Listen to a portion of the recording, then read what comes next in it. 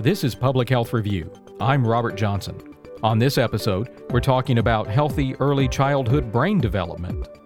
We see a lot of challenges these days with opioid substance use disorder, suicide, and this piece of getting a healthy start on life, supporting this early brain development work really is a prevention tool for these challenges later in life. And a call to build on the nation's record of success improving children's health. We've done so by promoting prenatal care, nutrition, vaccination. All of those approaches have had dramatic impact on the well-being of children and their health. We are advocating for the same approach in the case of neurodevelopmental disabilities, which impact 10 to 12% of the population of children walking into a primary care physician's office. Welcome to Public Health Review, a new podcast brought to you by the Association of State and Territorial Health Officials. With each episode, we'll discuss the most pressing public health issues facing our states and territories and explore what health departments are doing to improve the condition of our country's most vulnerable populations. This episode, we're talking about the science of early childhood brain development and the public health benefits for children across the nation. Shortly, we'll talk with ASTO's president, Dr. John Weisman, about the public health policy aspects of this issue. But first, a conversation about the science involved with Dr. Ami Klin, director of the Marcus Autism Center at Children's Healthcare of Atlanta and head of the Division of Autism and Related Disorders within the Department of Pediatrics at the Emory University School of Medicine. For the past 10 years, he's been researching this topic, exploring its value in the battle to improve children's health. Dr. Klin joined us recently to discuss his findings. We are learning that in our lifetimes, the greatest changes in brain happen in the first 2 years of life. Imagine that by the time we celebrate a baby's first birthday, their brains have doubled in size, and the connections in the brain that represent their experiences and learning during this period of time really quadruples. That's one important lesson, that of neuroplasticity, the malleability of the brain that we need to capitalize on. So that's the first lesson. The second lesson is that in regards to many conditions of childhood, from autism through conditions that impact the child's development because of vulnerabilities that they were born with, whether they were genetic or something that happened during birth, or because children are born in vulnerable environments, like in the case of low-income families, that the greatest burdens associated with those conditions are really results of the condition rather than a part of the definition. In other words, those great burdens are not inevitable. And by capitalizing on early neuroplasticity, the malleability of the brain early on, and via treatments that we now know are effective and also community viable, we can truly change the developmental trajectories of these children and optimize outcomes to such an extent that they can fulfill their promise. What are some of the problems that we could forestall or even completely eliminate by following this approach? The most important and lowest hanging fruit in our field is the early identification of those vulnerabilities, increase access to diagnosis, and increase access to early intervention. I'll give you the example of autism. Even though we know that by intervening early, we are really changing the lives of these children forever. In this country, the median age of diagnosis of autism is still around 4.5 to 5 years of age. For many children, we wait to diagnose them until they are in school. By that time, we are no longer treating the condition. We are treating the results of the condition, such as the intellectual disability, the language disability, and severe behavior challenges that our children often experience. So this lowest hanging fruit means that were we to engage in a public health campaign that optimizes the conditions for early brain development, we would, in fact, attenuate, if not prevent, those burdens. If a public health practitioner is listening to the very first part of this conversation and thinking that they're in agreement and want to go forward, how should your research inform their work on policies and programs? How do they use what you're learning to get something done? There are several ongoing, successful public health-led campaigns that focus on creating an environment in which children and families are more resilient to those vulnerabilities. One example is a campaign called Talk With Me Baby, a very simple approach, but one that can have very significant impact on the number of children who display developmental delays, language delays early on, and that eventually will have difficulty acquiring reading skills. The approach is quite simple. We train trainers to work with vulnerable pregnant mothers in a way that we convey to them the importance of engaging their babies in ways that are going to provide them with what we can call language nutrition, the nutrition that these children need in order for their brains to develop, in order for them to acquire the ability to communicate effectively with others, to learn reading skills, and to acquire reading skills, and to succeed in life. So this is but one example. This program is being implemented in the state of Georgia and is now moving on to several other states, like the state of Tennessee and others. Other examples have to do with our approach to universal screening for developmental delays.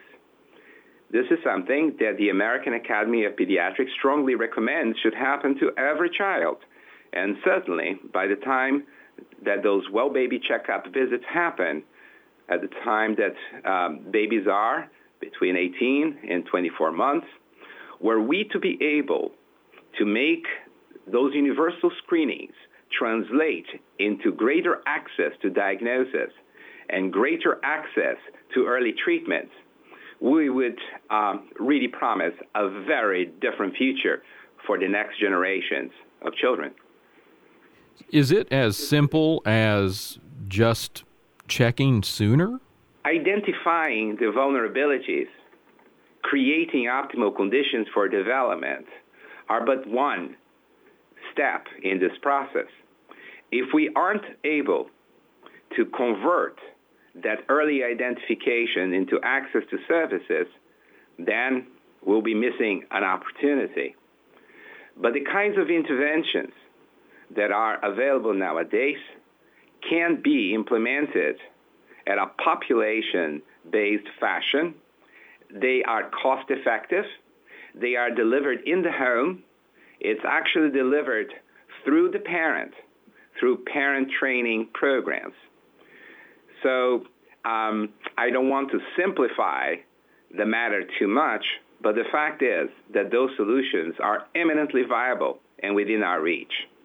We hear so much about early intervention when it comes to cancer and other diseases, heart disease and that sort of thing. It sounds like you're in some way making a case for that in this area as well.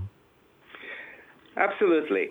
I think we have seen that some of the greatest advancements in medicine happen not necessarily by finding the cause of a disease, but by creating a situation in which the organism, in this case a child, is more resilient to vulnerabilities so that those vulnerabilities don't become diseases. We've done so by promoting prenatal care, nutrition, vaccination. All of those approaches have had dramatic impact on the well-being of children and their health. We are advocating for the same approach in the case of neurodevelopmental disabilities, which impact 10 to 12% of the population of children walking into a primary care physician's office. What we've learned that the burdens associated with those conditions are not inevitable for the vast majority of these children means that we have a bioethical imperative, really an obligation to implement interventions that are going to change the lives of these children. That's the lesson that we have learned from the past 10 years in the science of early brain development. And would you say that the conditions are not always medical or physical, but sometimes environmental? We tend to forget that the brain not only determines who we're going to be, but the brain also becomes who we are, which means that early experiences matter a great deal. So take, for example, children who are born in environments in which they are not able to benefit from the same level of language nutrition as their more privileged peers. By the time that they are 3 years of age, they have been exposed to 30 million words less than their peers.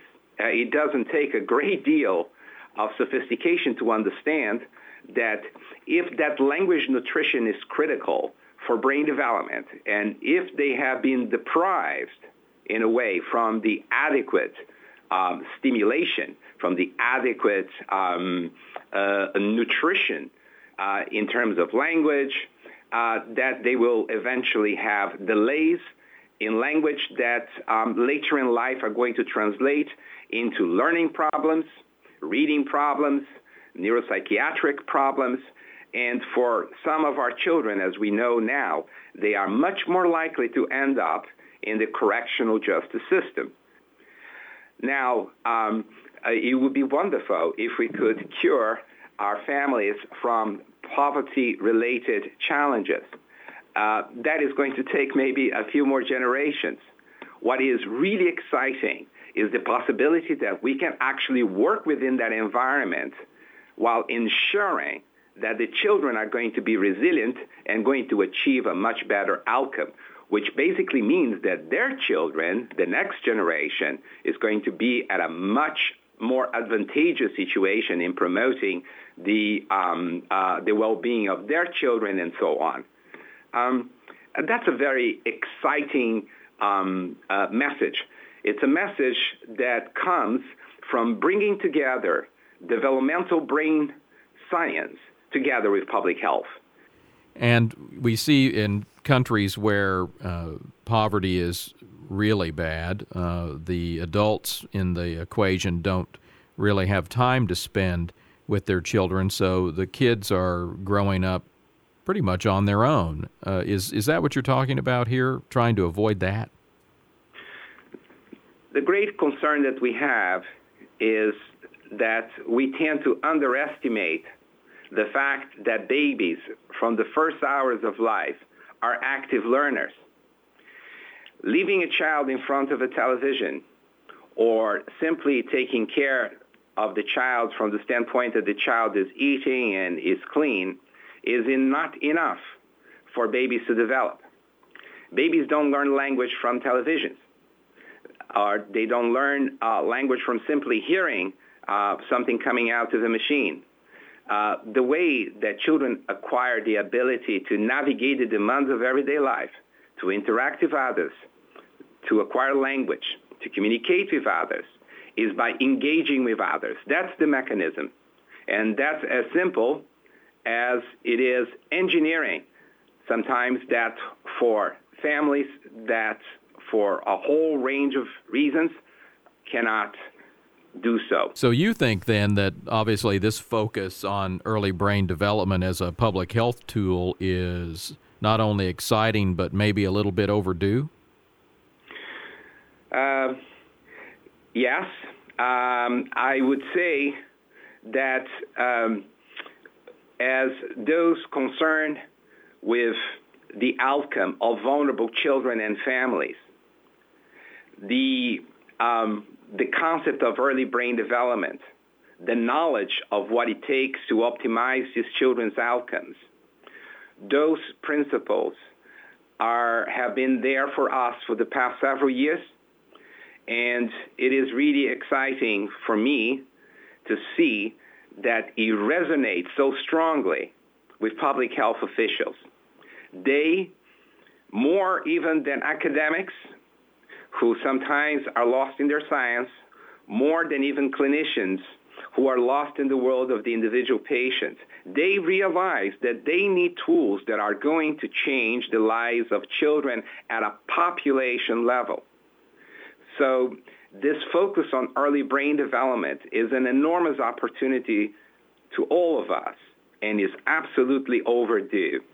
The equation of cost relative to benefit in the field of neurodevelopmental disorders, children who have an early vulnerability that translates in compromised outcomes associated with brain development, that equation can be turned upside down through investment in early detection, increased access to diagnosis, and community viable interventions.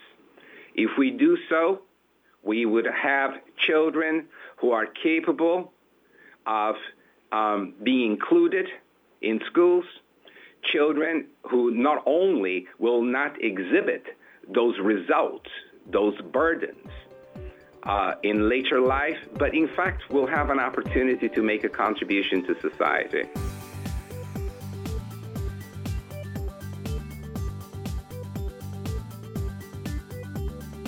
Dr. John Weisman is the Secretary of Health for the state of Washington and the current president of the Association of State and Territorial Health Officials. He explains how his department and others are putting the science into action. Right. So Healthy Starts is not something particularly new, although I will say over the last 5-10 years with some of the research around adverse childhood experiences and their impact on the life course, including chronic disease, that folks who experience adverse childhood experiences have more chronic disease long-term, more likely to use substances, initiate sex earlier, have unintended pregnancies, has just really, I think, raised the awareness of everyone. And as we look at what we can do about that and what our role in public health is, has made this a topic of greater interest, I would say, in the last few years. So it feels like I think we are feeling it more acutely. This topic then, I assume, would represent a leadership opportunity for state and territorial health departments? Yes, absolutely. I think we in public health have leadership opportunities around raising the awareness of the importance of early brain development and healthy starts.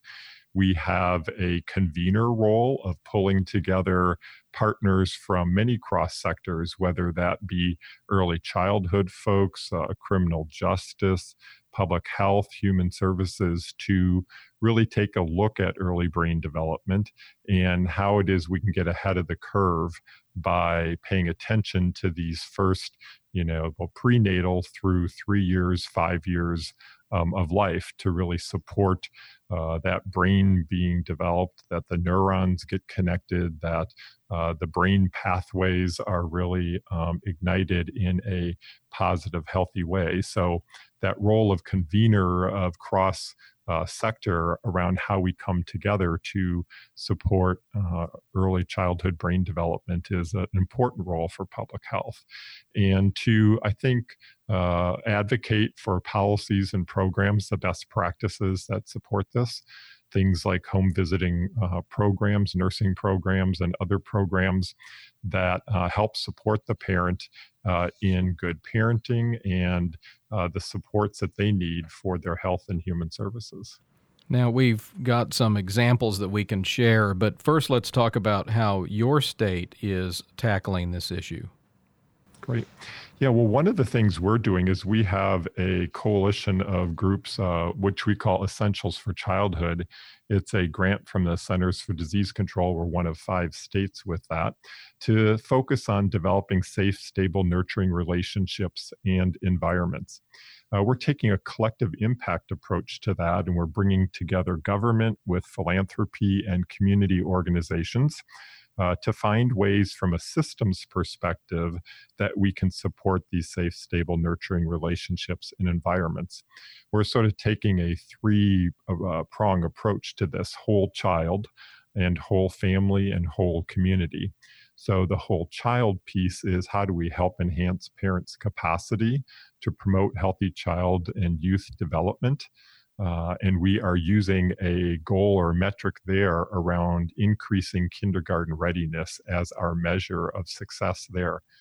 On the whole family, we're looking at how we strengthen families and improve economic security, knowing that those are tied very much in terms of social determinants of health and health. And in that, we are looking at a measure about children having excellent or very good health as reported on the National Survey of Children's Health. And then for the whole community, we're really working on preventing and mitigating the impact of trauma and adversity. And our measure there that we're looking at is that no more than 10% of children would have 2 or more adverse experiences as reported by the National Survey of Children's Health. So we're really coming across sectors, taking this approach of looking at measures that we're focused on and how each of our sectors can contribute to that. With all of that being under the umbrella of early brain development? Yeah, that's really sort of a big piece of the whole part is the early brain development piece of that, and supporting. We know that safe, stable, nurturing environments help support the early brain development when parents are actively engaging their children in play, for example, providing a safe environment for a child, absent child abuse and neglect, healthy environments where substance uses are not occurring, and if there are mental health issues in the family, that they're getting treated. All of those things we know really help support that early learning, that early brain development in a child. How has it been going in Washington? You've been at this for a while. How long, and what are the results so far? Yeah, that's a great question. We're really focusing on this systems approach, and we have focused on trying to grow a model called Help Me Grow, which really takes this assets and strengths of local communities and applies a system to this. So the Help Me Grow approach has a centralized access point where families can essentially go to one place and get linked to services. In our state, Within Reach is the organization that does that. The second component is doing family and community outreach to make sure that folks know about the services and can be connected to them. The third piece is child health provider outreach to support the healthcare providers in this work around early brain development. And then the last piece is data collection and analysis. So we are focusing on helping to grow and spread that across our state. There are a few counties that have it up and running, and we are looking to really take that statewide. And what I like about this approach, again, it isn't a one specific intervention that you do, but rather says what's happening in a community and how do we support that. When you first began to roll out this concept in the state, was it welcomed? It was, and in part, Washington State was one of those states that was really raising awareness really early on around adverse childhood events. And that sort of primed the pump. And again, I think as public health leaders, that's one of the things we can do is prime the pump by raising awareness around the importance of this early first 3-5 years of life, as well as the concept of adverse childhood experiences and what one can do about it, how one becomes a trauma-informed community and organization. And in the simplest words, I think to put that into is rather than asking a child when they're acting out or whatever, what's wrong with you, we really ask what happened to you and try and get at the root causes and address those and provide those sort of supports and wraparound services for the children and family. Were there any hurdles, though? I mean, I imagine there must have been some challenge. Sure, there are always hurdles. Some of those is it's so large. Where do you focus? What outcome measures do we want to specifically rally around? There are a lot of them that one can choose. And so where one decides to focus is important. I think another one is helping people understand that their work, which they don't traditionally maybe see as something that supports early brain development, really is connected. Things around play, for example, in child care centers, or communities. I lived in a community in Vancouver, Washington, that built a new library in the central district, and they incorporated an early learning center into the library, which it isn't a school, it's a sort of play center where kids interact with various exhibits and learn that play, and it teaches parents that play is actually growing a healthy brain. And so it's exciting when communities sort of embrace this and see how it is they can support this work. How do you know that this issue of early brain development may be a problem in your state or territory? What are the warning signs?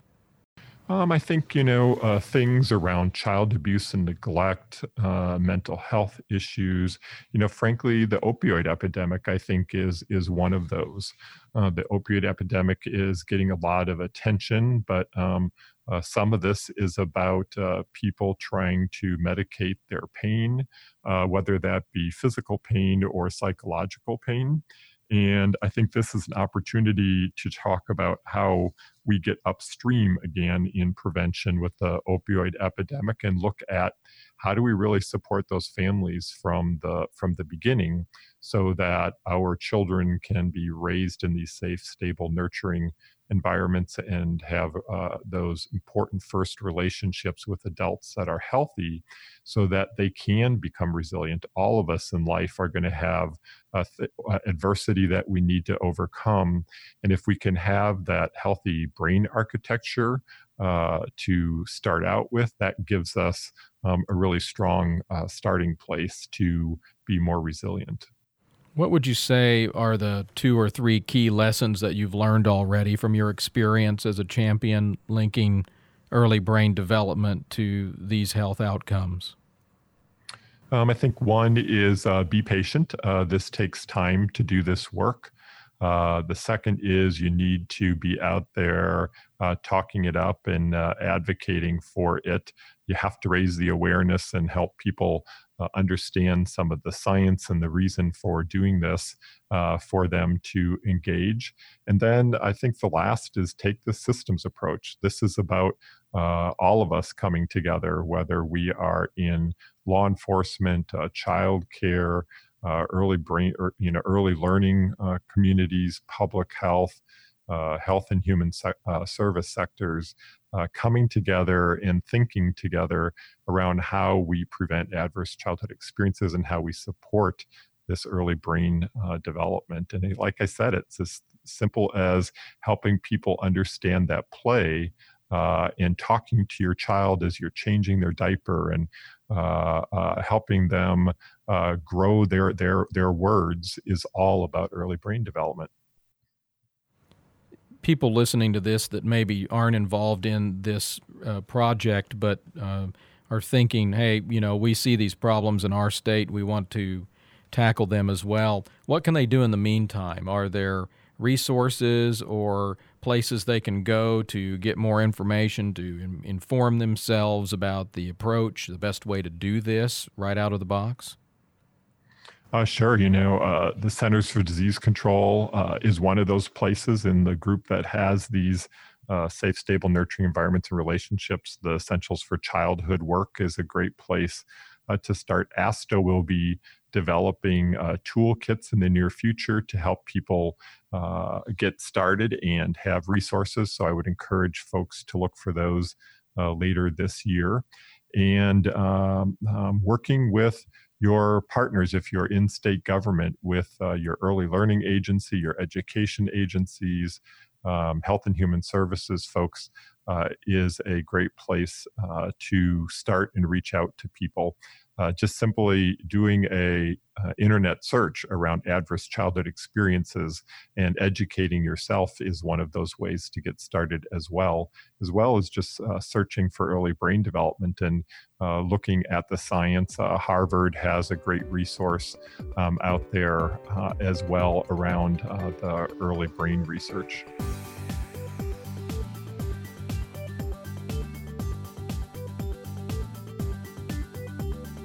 The tools Dr. Wiesman mentioned are due online in July. They're being developed by ASTO with support from the Centers for Disease Control and Prevention through a cooperative agreement with the Office of State, Tribal, Local, and Territorial Support. They'll include a searchable database of scientific resources and promising programs and interventions, a how-to guide explaining the steps necessary to implement 4 different early brain development approaches, a tool to help states and territories assess current efforts against the best practices and programs in the nation, and a series of case studies drawn from current state programs intended to offer cutting-edge examples and inspiration for those looking to inform their own work or get started. Watch for these exciting resources on ASTO's website, www.asto.org, coming in July. Next time on Public Health Review, what Nebraska and the federal government are doing to prevent outbreaks of nightmare bacteria, a discussion about antimicrobial resistance. Public Health Review is a production of the Association of State and Territorial Health Officials. If you've got comments or questions, we'd like to hear from you. Email us at pr@asto.org. That's pr@astho.org. For Public Health Review, I'm Robert Johnson. Be well.